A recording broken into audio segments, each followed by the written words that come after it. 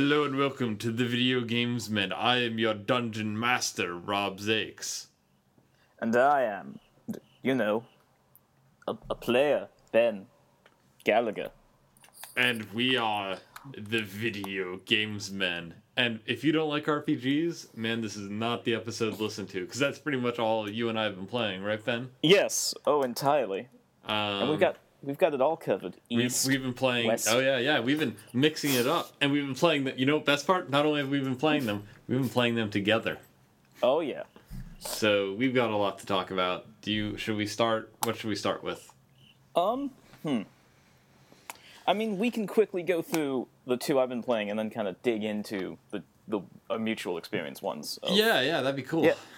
Yeah, let's, you were telling me you've been playing. I feel like I know this name. Maybe I've heard it bandied about on forums or something. But the Drakengard series. Yes, I've been playing 1 and 3, but not 2, because that one was more expensive. Yeah. Oh, you're not playing like they haven't like released them digitally or anything. You had to go track down physical copies.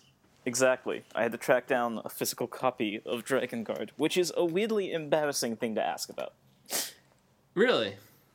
Yeah. Huh.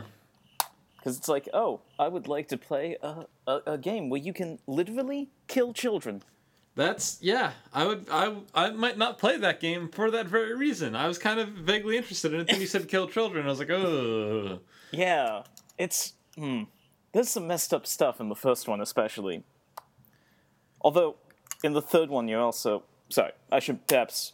Yeah, go maybe back, explain give what some Drakengard context for me who doesn't understand why I'm killing children. Yeah, I mean, I don't understand why there's a side quest where you kill children. Oh, that's even worse. I thought it was just like a, Fallout style, hey, there's children here and you can kill everyone, so... But no, they actually quest you with it, huh? Oh, yeah. Anyways, yeah, keep going. I want to hear it. It's, Drakengard is a kind of hybrid of action RPG and aerial combat. And by action RPG, I mean like action-y games like Dynasty Warriors with some RPG elements like leveling up weapons. A third-person character action game with role-playing elements. I dig it. Precisely, yeah. There's nothing I love more than equipping someone with the sword and seeing one stat go up and being like, yeah. Oh, yeah. And then fighting 100 people. Mm-hmm. I mean, it's a bit more realistic than Dynasty Warriors, because you're usually taking on, like, groups of maybe up to 20. Right. Which is super realistic, because one person can sword fight with 20 people. Oh, you usually are also godlike. Okay, well, that's alright, then.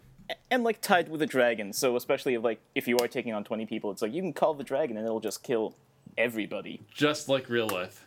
Yep, exactly like real life.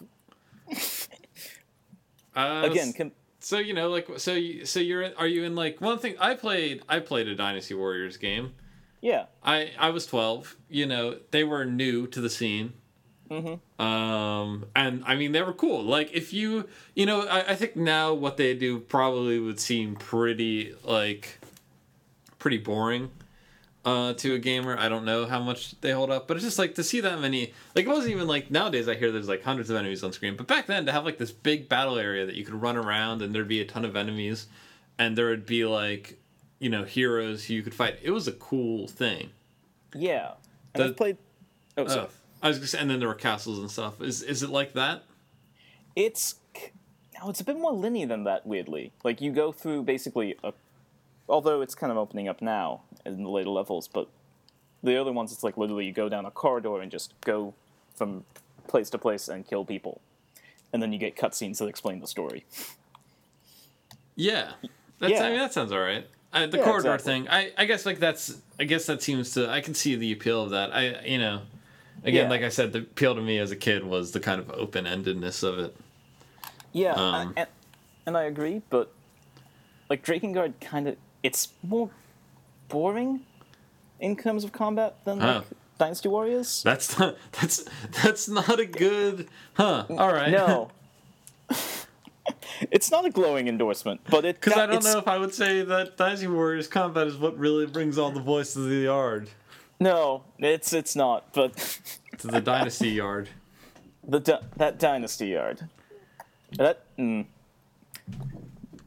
Dynasty was like no, never mind. But yeah, so it's not the combat; it's literally the story, because there are these like dark fantasy games set in an alternate world to ours, which is literally just an upside down map of Europe. Huh. Yeah. And there's a timeline that's kind of confusing, because I think Drakengard 3 is a prequel, but I don't quite know how yet. And yeah. Huh. So it's more about story and characters, weirdly, than it is about The fighting, the sword the fighting. fighting. Yeah.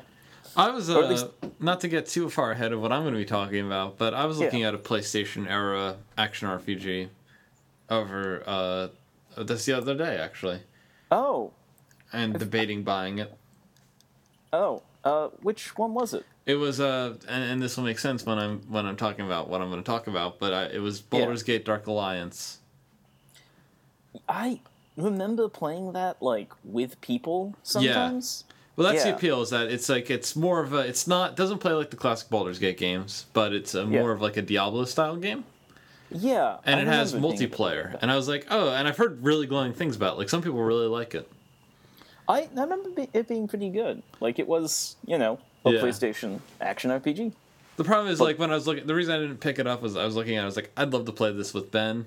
But, like, you're pretty much the only person who I feel like I would really enjoy, like, sitting down to play with. Only because you're the only person I know who's as into D&D as I am. Yeah. Cody likes D&D, but he doesn't have the same obsessive nature that Yeah. we share when it comes to role-playing games. He does not own second edition books, despite never gonna play second edition. Yeah, I don't know why I bought those. I mean, they were good deals. I never spent a lot of money on one Yeah. because I'm not I mean, a psychopath. I got pretty good deals on them too. Because But yeah, we'll get into that later. Yeah. So Drakengard, would you recommend it? Would you be like, who would you recommend? Obviously you might because you're playing it, but like, Yeah. who do you is the ideal player for this game? I know you Someone didn't design it, so that seems like a weird question, but this is gonna sound slightly weird, but someone who really likes Japanese style dark fantasy that's like Berserk or something like that. It's a pretty similar world and kind of similar characters, and that's gonna be the draw for you. And also, you're kind of an overpowered monster, so that also lines up. yeah. All right, But, I like, in might terms of- personally take a skip on it then, because it doesn't sound like it's necessarily my thing. Yeah. No, I don't think it's gonna be many people's thing, but it's popular enough to make a few games. My favorite JRPGs generally feature teenagers. Yeah, interesting. Yeah, this one does skew older Yeah.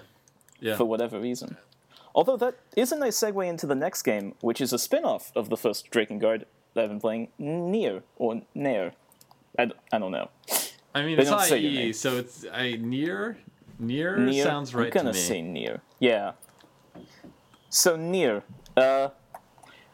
This game. Sorry, that's interesting. Just because when they were making Nier, they were like, we want to target older gamers and we want to target Western gamers. And so they came up with like who their protagonist was, and like it's going to be a teenage boy and his sister. And they're like, yeah, but Western gamers and older gamers will probably want an adult character.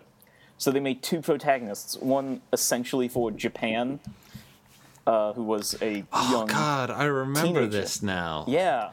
I was trying to remember. I was like, because you mentioned that you were playing Nier, and I was like, yeah, there was something weird about Nier between the Yeah. Japanese and American versions, and I don't remember what it is. I actually think it was even kind of weirder, because the Japanese 360 version had had the adult character, and then the PS3 version had the teenager. But I think they might have just released it with the adult guy in the West, because I've been trying to find a copy with a teenager, and I can't. Yeah, Yeah. But, man, this is a fan base that really likes Nier's sister. Yeah. That's... I was just looking up images just to find out about it. And man, boy, There's a lot of those. not They even also- like that sort of thing. Like I haven't seen anything like that, obviously. Like not at least in these first wave, but Yeah. certainly a lot of like the fan art and a lot of the screenshots maybe focus on attributes that aren't her intelligence. Yeah. I mean, she's also prominently featured on the loading screen, waving at you in silhouette, with creepy black lines going over. It's, you know. Yeah, they that is the targeted audience. Because I'm looking at some of these screenshots, and man, even the makers of the game were like, Yeah. like, you know, hey, this is. I mean, she we're is gonna the give her most this important character animation because when she swings her sword, it shows off her butt. Oh, that's not Nair's sister. Oh, that's not. No, that's his intersex, foul-mouthed, sword-playing companion. Because I was gonna say, like, I mean, her butt gets shown off a lot too, but like, Yes. there's a lot of confusion. It seems. Yeah, I'm seeing other images that look. It's you know. Yeah, no, that part's that weird. is what it is. It's cool if that's what you're into. I'm all about it. I mean, I'm I'm wasn't not that about into it that. personally, but I'm all about Yeah. you be like other people being all about it. I will say, the first thing you hear when you load up Nair is that character, who you do not meet for a while, swearing at another character for I not thought you helping. were gonna say having a screaming orgasm. Nope. It's... it's way... Because at least that would be honest. I don't think this character... yeah. So Nier. Nier. Yeah. Nier. Video game. So it's actually set in a post-apocalyptic version of our Earth. Huh. Okay. Yeah, because I think... You know when Japanese games were... Not just Japanese games, but I'm thinking mainly Silent Hill. They had, like, the UFO joke endings? Yeah. Drakengard had one of those where, like, the characters got dropped into modern-day Tokyo and then were shot down by fighter planes Okay. on their dragons. So this, like, follows from that, and, like, a plague took over Earth. Huh. Okay. Yeah. Wait. That follows from that, but that literally like is did the plague because this like rift open between the two worlds? Like did the yeah. corpses of the dragons cause this like bring this plague in? Kind of. And also, like, you came in with the evil character who apparently... I looked up the connection because I was like, what the hell? There's no connection between these games that I can see. And I was like, oh, there's a joke ending. Got it. That is pretty intense, man. Yeah. Like, that might be asking a lot. Like, I can see why this game might not have been super successful in the West, just because that seems to be asking a lot of people. And also, yeah.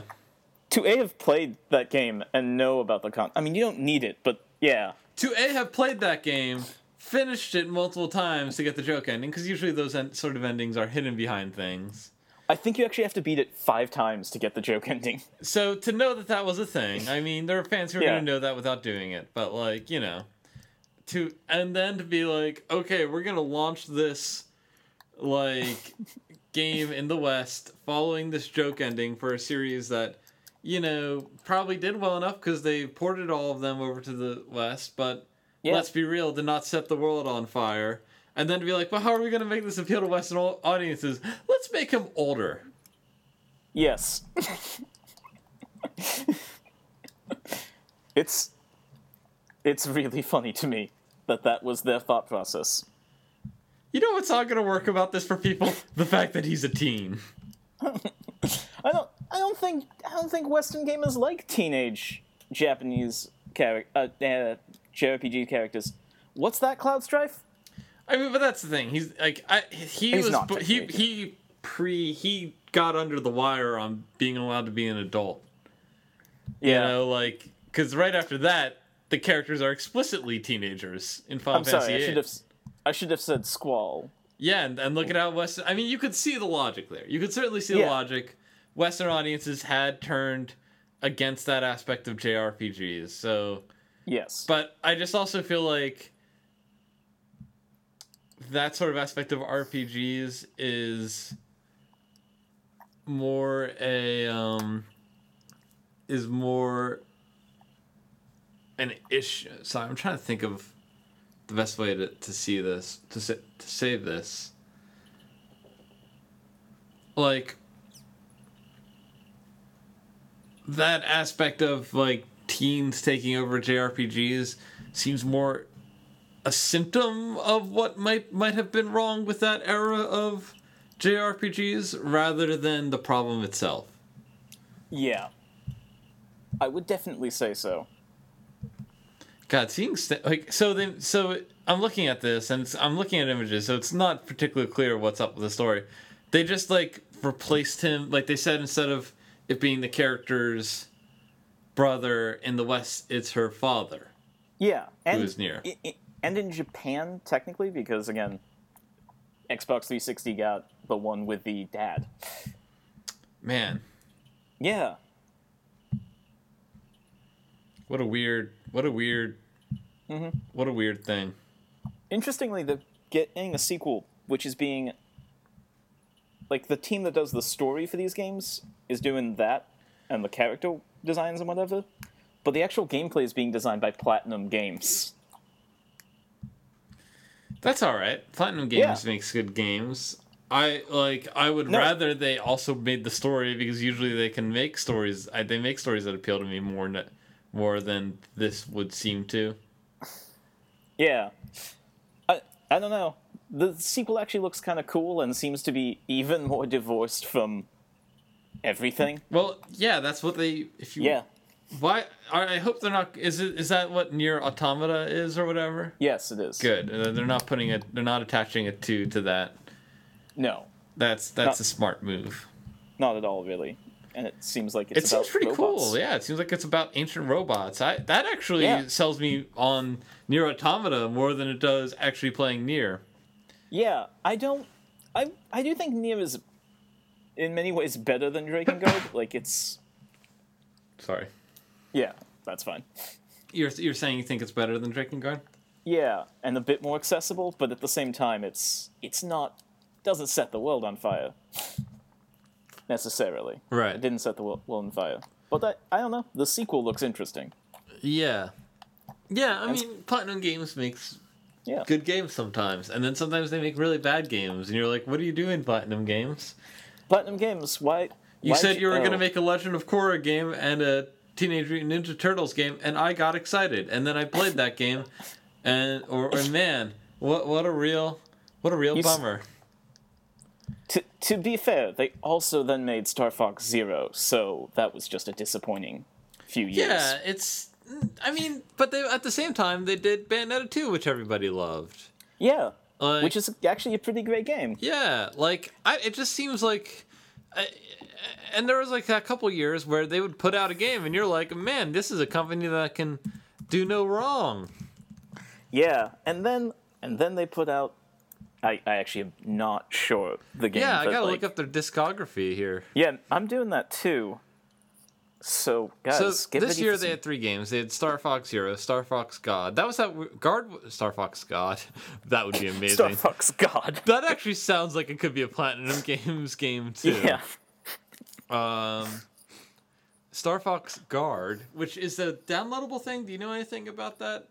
Cody probably told us about that when he played the game on the cast. I think it was I don't remember. It's a tower defense game. That's which right. I think, yeah. Yeah. Oh boy. Okay. Teenage Mutant Ninja Turtles: Mutants in Manhattan, which got panned. I want to say. Yeah. Next up is Nier Automata, Scalebound. Which those two actually look interesting. People were excited about Scalebound, so now I understand why. I didn't realize it was a Platinum joint. Last year, the only game last year was Transformers Devastation, which I remember people liking, but I don't play the Transformers games out of a lack of interest in the source material, so I couldn't tell you much about it. It looks like the disappointing ones have been licensed games. Yeah, like people love. Before that, it's Legend. Before that, it's Legend of Korra, which nobody liked. Then around that time, it's Bayonetta 2. And the Wonderful 101. Metal Gear Rising: Revengeance, which is a controversial, divisive, but I liked it. Yeah. Some people really like it, some people don't. And before then, it's just 5 great games. Yeah. Anarchy Reigns is a great game. Vanquish is a great game. I always wanted to play Infinite Space. It always seems like a really cool game. I love Infinite Space. Bayonetta It's one of my favorite. and Madwell was the hardcore. I remember that was advertised poorly as like the hardcore Wii game. Yeah, Anarchy Well, Reigns it's- is genuinely a great game. yeah. Vanquish I always wanted to play and I never bought for some reason. I think I got a copy at some point. I should pick that up. Yeah. I should pick up your copy. Yes. Yeah. Yeah. So I don't know. There's is that what made you what got you interested in this series? Question mark. in this collection of games loosely Yeah. made by one company. Yes. And then not at the same time. Yeah. Yeah, it was actually Nier Automata.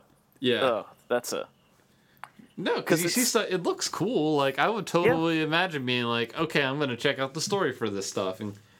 But from the sounds of it, maybe I won't have to. I can enjoy Nier Automata without having to go back. I would say so.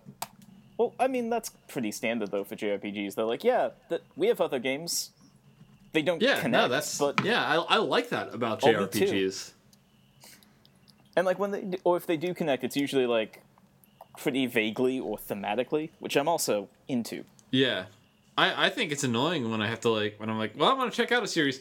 Well, great, just play these past 6 games in the series, 2 of which are bad, but you have to play them for the story. Yeah, And they're all like 50 plus hours. I now feel like you're just talking about Metal Gear Solid until the 50+ hours. Well, I don't know, man. I played 50 hours on Metal Gear Solid 5, and I'm Yeah. maybe halfway through the missions in that game. At Yeah, some but point, I before- was just like, I'm done with this. But before 5, it was usually like, this is a 20-hour game, but you only play it for 8 hours. Yeah, they were like 8 to 10 hours. Those, yeah, oh yeah, that's true. Yeah.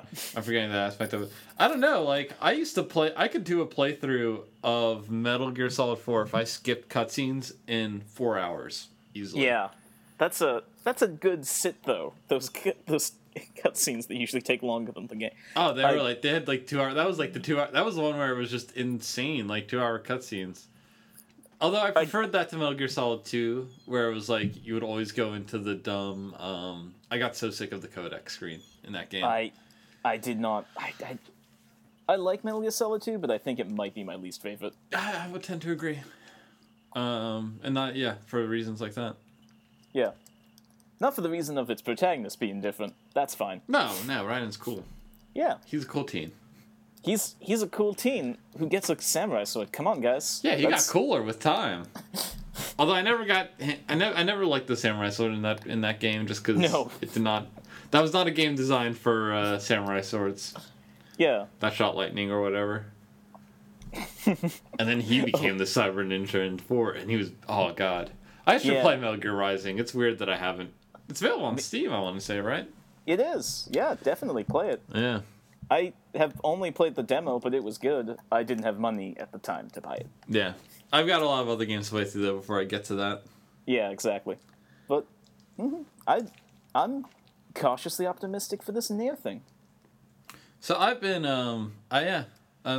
keep an eye out. We got more moving conversation out of that than I would have thought. I really didn't think I'd have much to say about Nier, but turns out there's something going on with that game.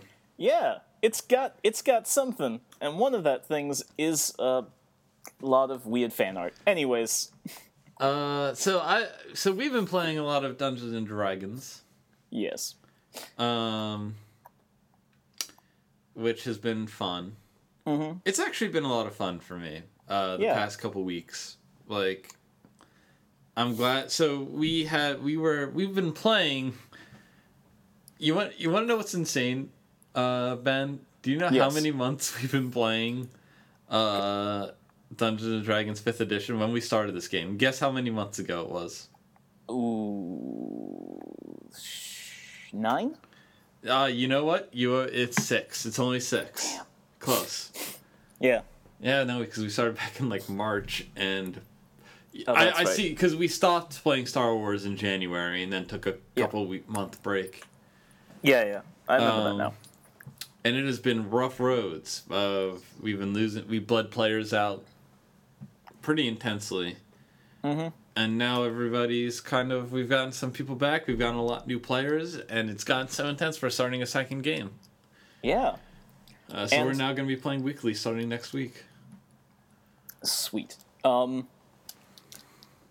Nice. And so we've been playing the module Curse of Strahd. Yeah, so at some point things were so rough, I was like, we'd taken a month break from the D&D game, and I was just like, I couldn't do it anymore. I'd sit down and try to think of an adventure, and I just didn't have any more ideas. I had been kind of stretched out, to be honest. It didn't... there were some other factors with that. Mostly just the original adventure had been pretty character-focused. Yeah, and then we lost all those characters and a lot of the players, too. Yeah. And I was like, you know what I'd like to do is something along the lines of, like, have a vampire. So I was playing... Oh, you know what it was? It was back when we were talking about playing through all the Resident Evil games and talking about them on the show. Oh, yeah. And I was, like, playing Resident Evil, the HD remake. I was like, wow, this is great. I wish I could do something like this. And then I had Curse of Strahd. I had a copy of it. I was like, oh, well, if I'm going to spend time coming up with an adventure, why not just run a good module? Yeah. I'd never been a module runner in the past, and I think that was a mistake. Modules are actually awesome. Yeah. I mean, I think also, from what I've seen, modules are now better than they used to be in some ways. Yeah, there are definitely some classic modules, but certainly they've, like, expanded out what a module can be. A module is no longer, hey... remember the Tomb of... What is it? The Tomb of Horrors or the Temple of Elemental Evils, two classic modules. Two classic modules where it's just like, hey, do you want to die? Yeah. I'd love... Because I've been thinking about... That might be after... We might do the remake of Temple of Elemental Evil. Oh, I thought you were going to say the remake of the Tomb of Horrors. I have that for 4th edition, and I've always wanted to run it. I got it on sale when, like, what was it? What? Borders. When Borders was going out. I got a copy of that on sale. And I've never been able to run it because I've never gotten a 4E party to a level 11. Yeah. Oh, well, yeah. After one of these games, we're going to be at, like, level 11. Yeah, I'd maybe convert it to 5E and see what we can do. Yeah, I'd say yes. And so, do you have any video game recommendations? D&D? Oh yeah, so now that we're doing a second game, I decided I was going to do Storm King's Thunder for the other game, which I bought as a Roll20 module. So all the maps are already done, all the tokens are in place. It's actually interesting. Sorry, because I looked into this. Yeah. Before. I don't think you can buy just a flat-out PDF. You have to buy it, like, as a... Yeah, you either buy the book Steam or you game, can... even? Yeah, there's like a Fantasy Grounds thing that you can get into. I would have tried that because they had Curse of Strahd on there. The problem is everybody needs to have bought into the Fantasy Grounds thing, and I just didn't want to ask my party to do that. Yeah. So I figured out a way to do the maps and stuff in Curse of Strahd, but they're already designed and put in there. It's about the price of the book, and it comes with, like, all the text is in the journal. So it's actually kind of useful. You can read through it in portions that way. It's not my favorite way to read through an adventure, but, you know, it's pretty interesting. I've been busy, because we're not going to be playing that for another 2 weeks, so I've been busy trying to cram in all of the Curse of Strahd preparation so I can get cracking on Storm King's Thunder. So I've yet to really delve into it. And there was a sale on GOG.com this past week, where they had a bunch of role-playing games on sale. So I bought the enhanced editions of the Baldur's Gate games, as well as Icewind Dale. And they actually released a new expansion pack to the first Baldur's Gate game. Oh. Have you seen this? Siege of Dragonspear? I did see that. And I was wondering what that was. Yeah, it's like they talked about doing this back when they first started, is that eventually they would start doing original content for these games as well. I'm interested to see how that works. It looks... Yeah, me too, because I'm going to sit down. I've never played through those games to completion. Yeah. So I was thinking I would sit down with the first game and try to play through all of it and, like, bring a character, because that was, like, you know, one of the earliest games where you could export a character and bring them to the different adventures. Yeah. And bring them into multiplayer also. And, like, carry it over into the next game. Yeah. And you can play Baldur's Gate 2 without doing that, but I always felt like it was a lesser experience. I always wanted to see what it was like to have that. But then, so what do I do? Obviously, I played through the first 2 expansions, like the first expansion for Baldur's Gate, the original one. But then do I go to Siege of Dragonspear, or do I go to Baldur's Gate 2 and then go back to Siege of Dragonspear? Ooh. I'd say you go to Dragonspear. Yeah, I kind of have to, right? Because that's still part of Baldur's Gate 1. Yeah, I mean, I don't see why you would just go to Baldur's Gate 2, because Baldur's Gate 2 kind of... Although Baldur's Gate 2, that's another thing, it like picks up right after Baldur's Gate 1, right? And it's a pretty... Yeah, great story. That was the one situation. I played the most of those, excepting maybe Planescape Torment. Though I think I played a little bit more, just because I found the story of that immediately engrossing. Yeah, well, because it just drops you into the crap, and you're a high level, so it's kind of fun and different. Like, my problem with Baldur's Gate 1, the reason I never got far is that it takes so long to level up in those games. Oh, yeah. And, like, so I'm actually, one of the reasons I'm excited about the Enhanced Edition is I bought it for iOS a while ago, which is a terrible version of those games. I do not recommend it. Yeah. But the plus side is I found out that they finally added a quest tracking system in that game. Oh. Not a, like, here's an icon on the screen to show you where to go thing, but you actually have a journal that is... You had a journal in the old ones, but it was literally like a record of your thing. It did not track quests. Now there is a, like, quest list. It would have, like, quests... Various texts from different quests all, like, muddled together. It was not a good system. It was before they'd figured that out. Yeah. I want to say, though, the other games in that rough mythos had a way better had way better systems for that. Because they were like, oh, this is impossible. Yeah, I'm trying to remember if, like, the later ones did. I haven't played much Icewind Dale, so I can't speak to that. I think I remember Icewind Dale having a bit... Maybe just that Icewind Dale wasn't more linear, at least at first. Yeah, maybe that's it. Yeah. I did like Icewind Dale, though it was, obviously... I never played that one. That's one of the ones I remember I created a party for that, and then did, like, maybe played 10 minutes. Yeah, I mean, it's pretty weirdly standard, at least at first. It's just like, yo, you're in Icewind Dale. Some shit's going down. I've heard the general word about that game is that the story isn't as good as the past games, but the gameplay is maybe the best one. Yeah,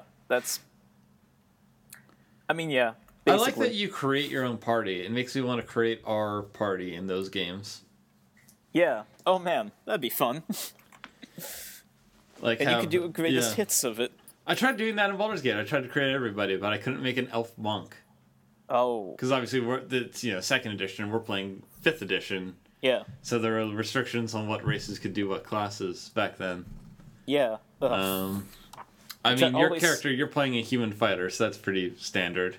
Yep. I would probably make him a multi-class just to represent some of his more magical and other abilities. Yeah, because you can now do that in 5th edition, whereas in 2nd edition there was starting to be like, yeah, you can multi-class, but with 1st. Yeah, 2nd edition has multi-classing, so they have that. You were a fighter, and then... And then I guess Elf Thief would be our other one.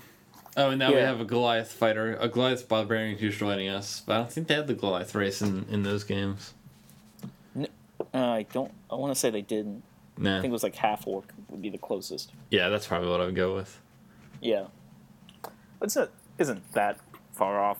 But I haven't played those games yet because I already owned a copy of Pillars of Eternity. But this kind of reinterest made me decide I wanted to sit down and give that one a try first because it's kind of a newer one. Yeah.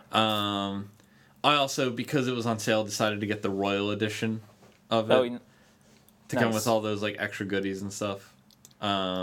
Which I forget what? Yeah, I forget the edition I have. I think it's maybe I don't know. It's pretty cheap right now on the GOG sale. I don't know if that will be true once this goes up. Yeah. But it's cool because I actually think it's interesting. I was like, this is enough information. If you wanted to run your own D&D campaign in Pillars of Eternity, you totally could. Oh, yeah. With the material that you got in that edition. So I thought that might be a fun thing if I ever get way into that and want to do that for a group.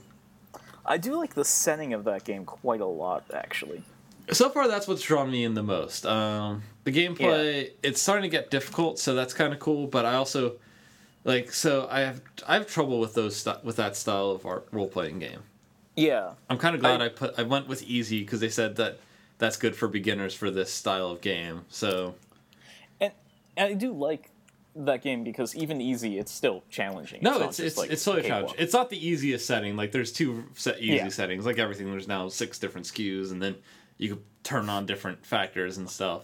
Yeah. But yeah, no, I've reached a point where it's actually challenging, but it's a good point to become challenging. Yeah. There's also, you can just wander to parts of the map where you were woefully unprepared to deal with stuff in that game. Like I was, I kind of, getting full of myself. I was like, I'm like a level 10 party. This is going to be rad. And then I wandered to a place that was just nothing but dragons. I was like, oh, we're fucked. But that happened to us in our game, in our Curse of Strahd game. You know what I was wondering about? I was like, how could everyone gotten so careless? Because after like a few sessions of because we'd lost our party once in Curse of Strahd just from a random encounter. Everyone had gotten wiped. Yeah. Like I was like, how could they have been so careless? And I was like, you know what? I wonder if you guys had successfully gotten through the Death House area. Actually, everyone was knocked out at the end. So. Anyway, yeah. But we introduced 2 new players, so I was wondering if everybody felt emboldened by having more players. I think so. I liked your face turn on that because you were one of the players who's like, oh yeah, we should go figure this is. Oh, what is? Then when you got there, you were like, you know what? Maybe this isn't a great idea. Yeah. Hey, come on! It wasn't a great idea. No, it definitely was not. No. No, not at all. Who knows? You might have to. We've yet to do the card draw, which determines where items are. You guys might have to go back there. Maybe wait till you level up before you do so. Yeah, I think so. I think we should wait a tiny bit. Although leveling up in Curse of Strahd is interesting because our first adventure has everyone at level 3. Although the 2 new characters I put in at level 2, only because only because I was worried about 6 players. Yeah. Making it too easy. Because that's like 2 additional slots in the initiative round, and attack. All those things that heroes have. Of course. So I put him in at level 2, and that seems to have bounced. I think that did a good job because you guys went into that fight and got beat pretty easily. Yeah. Which is how it should have been at that point. Yes. Ironic thing, if you guys had so what happened was they found a hag who was selling pastries made from grinded up children. It's pretty vicious. Yeah. And they forced her to take her back to this woman. They forced this woman to take her back to where she was doing it. This guy definitely has played the Apocalypse Stone. Sorry, that's a plot point in that game. Yeah. And yeah, continue. No, I was just gonna say, and they took her back. They made her take them back to her mill where her turned out to be a hag with a coven. And hags with covens are basically treated as higher level enemies than they normally are because of the powers they grant. Yeah. And so the party got wiped pretty quickly.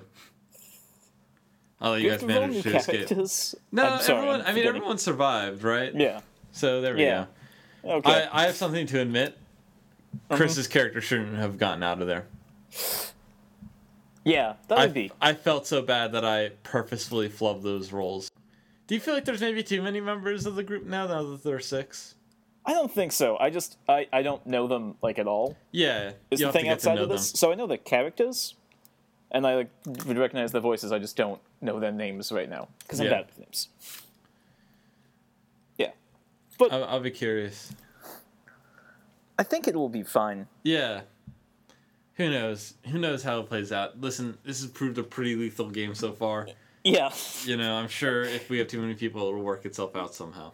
Guys, yeah, just remember that people who want to play Curse of Strahd, it's tough. Yeah, it's not. I like that about it because it feels good to kill a bunch. No, it feels good to have a game that isn't just easy.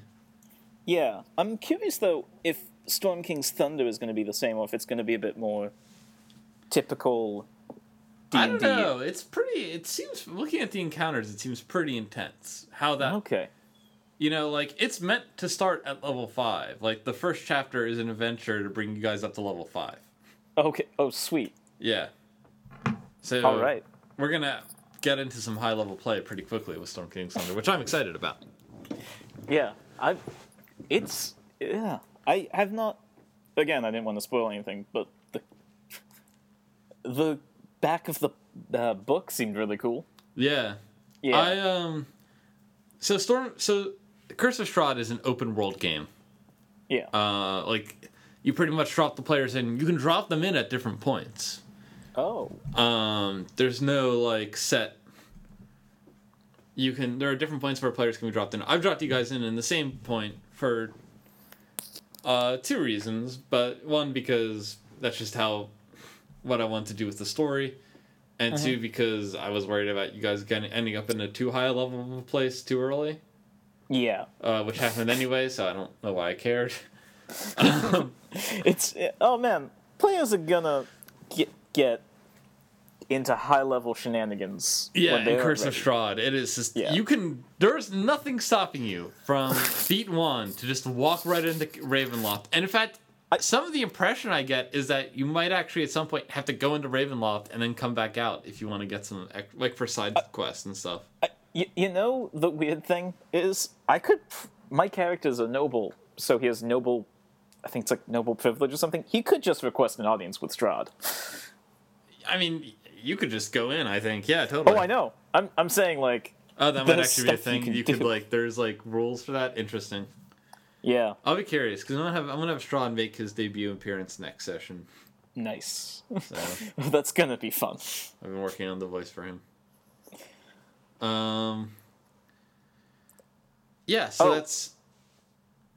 but Storm King's Thunder, instead, it's a little more linear than that, but there's also a point where you can have branching paths. Oh.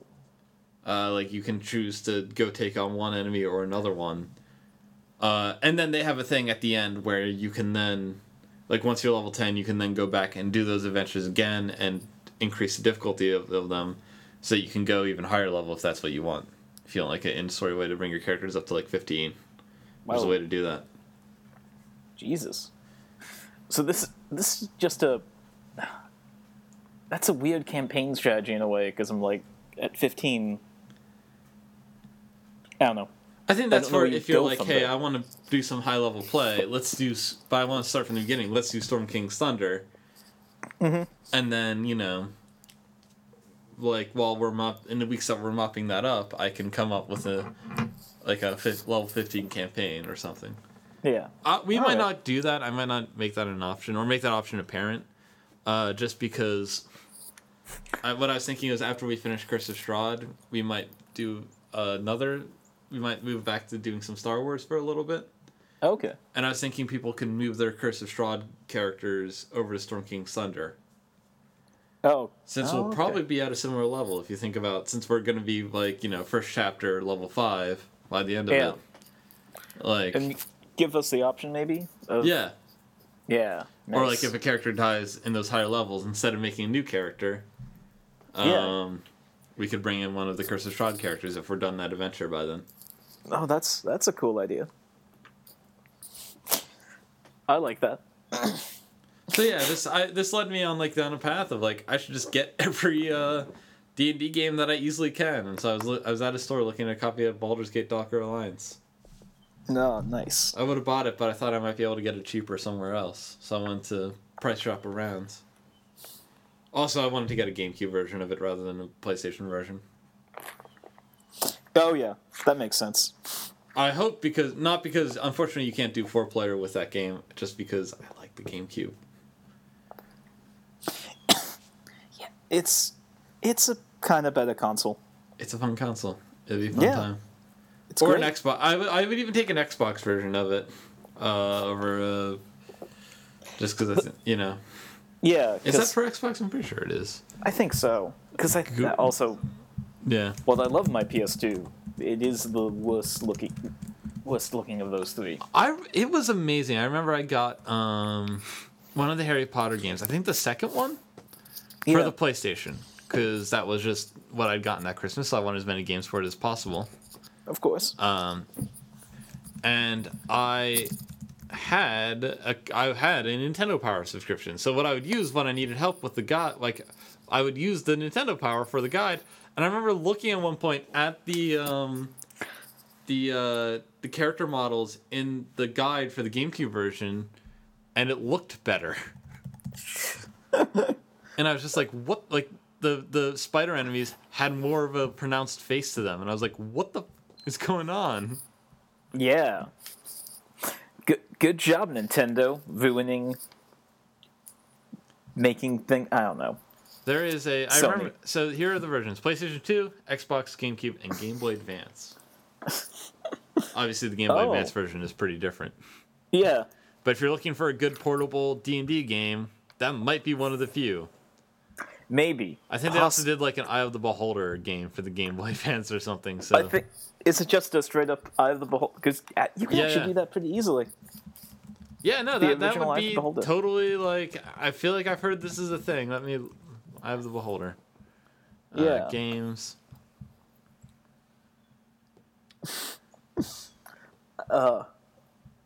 At SNES and Sega CD, I'm seeing for Eye of the Beholder. Yeah, it might have been like a sequel version, or you know what? Maybe that was. I'm thinking that because there was a Beholder on the cover of Dark Alliance for the Game Boy. Actually, Advance. I just found the Game Boy Advance version. Oh, nice. Oh yeah, here it is. Yeah, only 4 basic character classes. Possesses the same plot, but it says not a port technically. Huh. And it bears a stronger resemblance to the Gold Box games. That's pretty cool. I've been thinking about getting into those once I'm done with Baldur's Gate. Yeah, they're all pretty affordable on the on GOG. Yeah, I was thinking of doing Pool of Radiance and trying that one, just because that's kind of the classic one. Yeah, there's also the Ravenloft games on there. They did a lot of them, and not all of them are on GOG, but you can play a lot of them if you want on the DOS emulator on archive.org. Mm-hmm. I think they're all up there. And they have the Dark Sun games, which that's pretty cool. I like. Yeah, that might be one I'd check out after Pool of Radiance. Oh yeah, that's $10 for 2 pretty sweet games. Well, one pretty sweet game, and then one very buggy but also sweet game. You know. I always imagined that you would have done a Dark Alliance not Dark Alliance, Dark Sun campaign at some point. I theoretically still could. Yeah, there's nothing stopping you. Yeah, you would have to like stuff. You could port most of that stuff, or you could just do a 4E version. You could do the 4E version. Hey guys, wanna go to a place where you're utterly dying of thirst? Guess what? You're no longer lawful good, Connor. Kill that guy. That's because you. I always think of you as like a real post-apocalyptic type guy. For some reason, Dark Sun just strikes me as your personality. There's like the post-apocalyptic thing, which isn't 100% like your thing all the time. Yeah. But I feel like that kind of mixed with its cool sort of backstory and like the fact that it's like a magical apocalypse. It's got a nice dying Earth feel that I'm very into because I love dying Earth but things.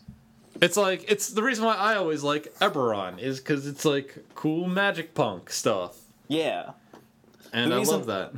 The reason I really want to like Nymeria is also because it's one of the only other 2 dying Earth things, but it just always seems a bit not for me.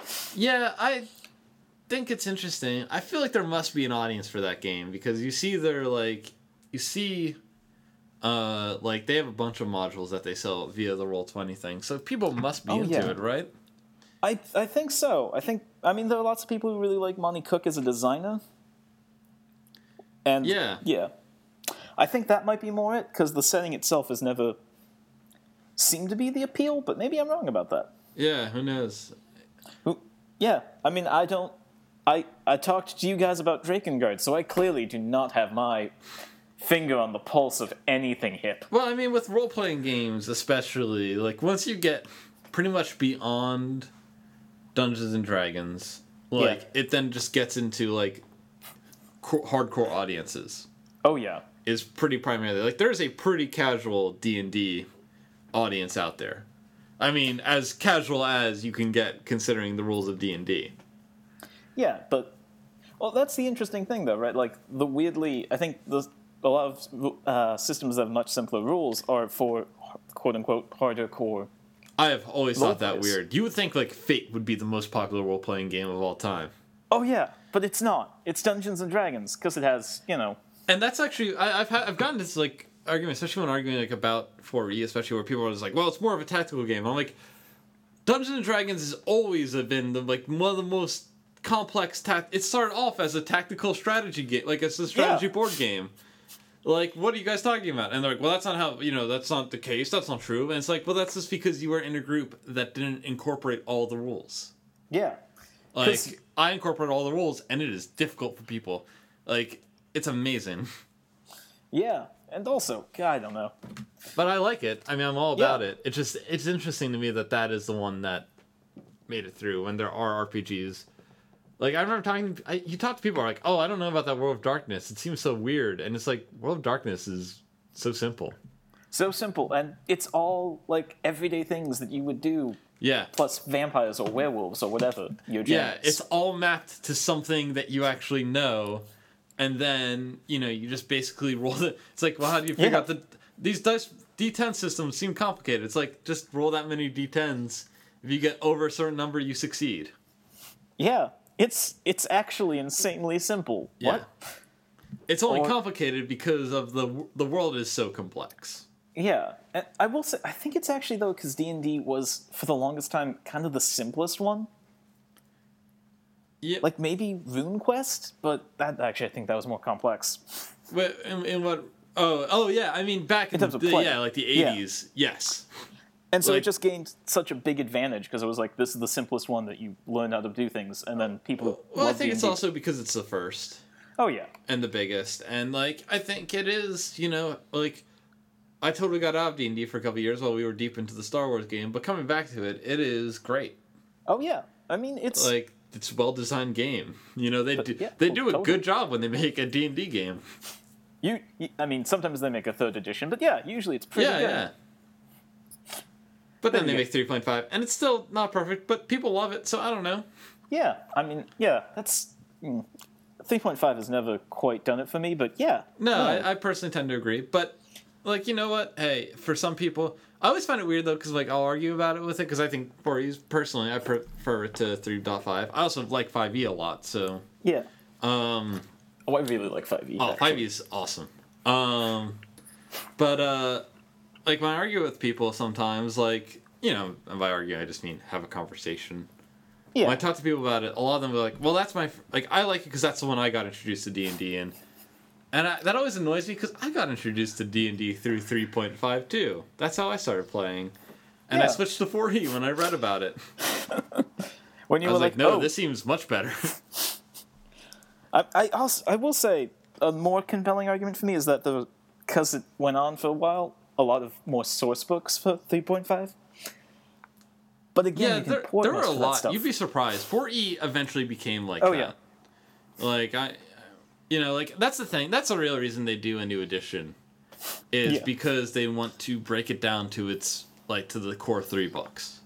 Yeah. Like when they do a new edition, it's because they've made so many books that they're like, okay, it's become too large for people to get into. We'll make a new edition so it'll get some press, but also because then we can have the Dungeon Master's Guide, the Player's Handbook, and the Monster Manual, and that's all you need. Because that is all you really need to play Dungeons and Dragons. In any edition. Exactly. It seems... maybe I'm incorrect, but it seems like they're being more restrained with 5e in terms of that stuff. I find that I kind of like that about it. There have been very few source books. Mm-hmm. Like there's there's the Sword Coast source book, the Swords Coast source book, and that's about it. I'm thinking of getting that today to read up on Forgotten Realms a little bit. Oh yeah. I mean, I wouldn't mind some campaign set. I like those books because you don't need them unless you want to run a thing in that setting, and then the players don't necessarily need them. Yeah, I think it's interesting that they haven't done any campaign settings yet. Yeah, I mean they've been doing these adventures though, and I think Curse of Strahd probably. Yeah. Depending on how well that does, that might lead into a Ravenloft setting. I think they wanted to actually do it as a module because that's how it originally was. You know. Oh, yeah. It didn't I'm become sure. one until it didn't become a setting until third, when there were like settings for everything. Everything got Yeah. a setting. I mean, yeah, it was a cool setting though, because there's some. I think what's interesting is that you could actually use the module as a setting. Oh yeah, totally. In fact, it actually there's a it leaves it open for a sequel at the end of Curse of Strahd, Yeah. but not for them to do like where it's like, you know, eventually Strahd like reforms because you know he can't be killed forever. Yeah. So like if you wanted to be like, well, now I'm gonna do an adventure that's like a couple years later where the characters are brought back to Ravenloft, Yeah. and now Strahd's a level 20 enemy. Oh, I will say, sorry, another thing I liked about Ravenloft is just the way clerical magic works there is supposedly that in second edition there's no gods on Ravenloft, but it doesn't matter because your spells will still be answered just by the eldritch horrors that rule that domain. Huh. Yeah. Which can turn clerics and stuff evil, which is funny to me. Yeah. Yeah. There's none of that stuff that I've noticed in 5e, but there's Yeah, certainly it does have enough like spells. It hasn't come up too much because you guys haven't used too many spells. The only spell I think Yes. you use where it comes up is Alarm, but I don't think you guys actually used that one. I don't think so. I think you were going to, but it never actually got used. Like you used the spell, but it never got triggered. Yeah.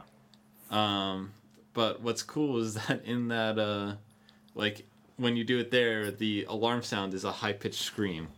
Oh, nice. Like if you use Magic Hand, it's a skeletal hand that appears.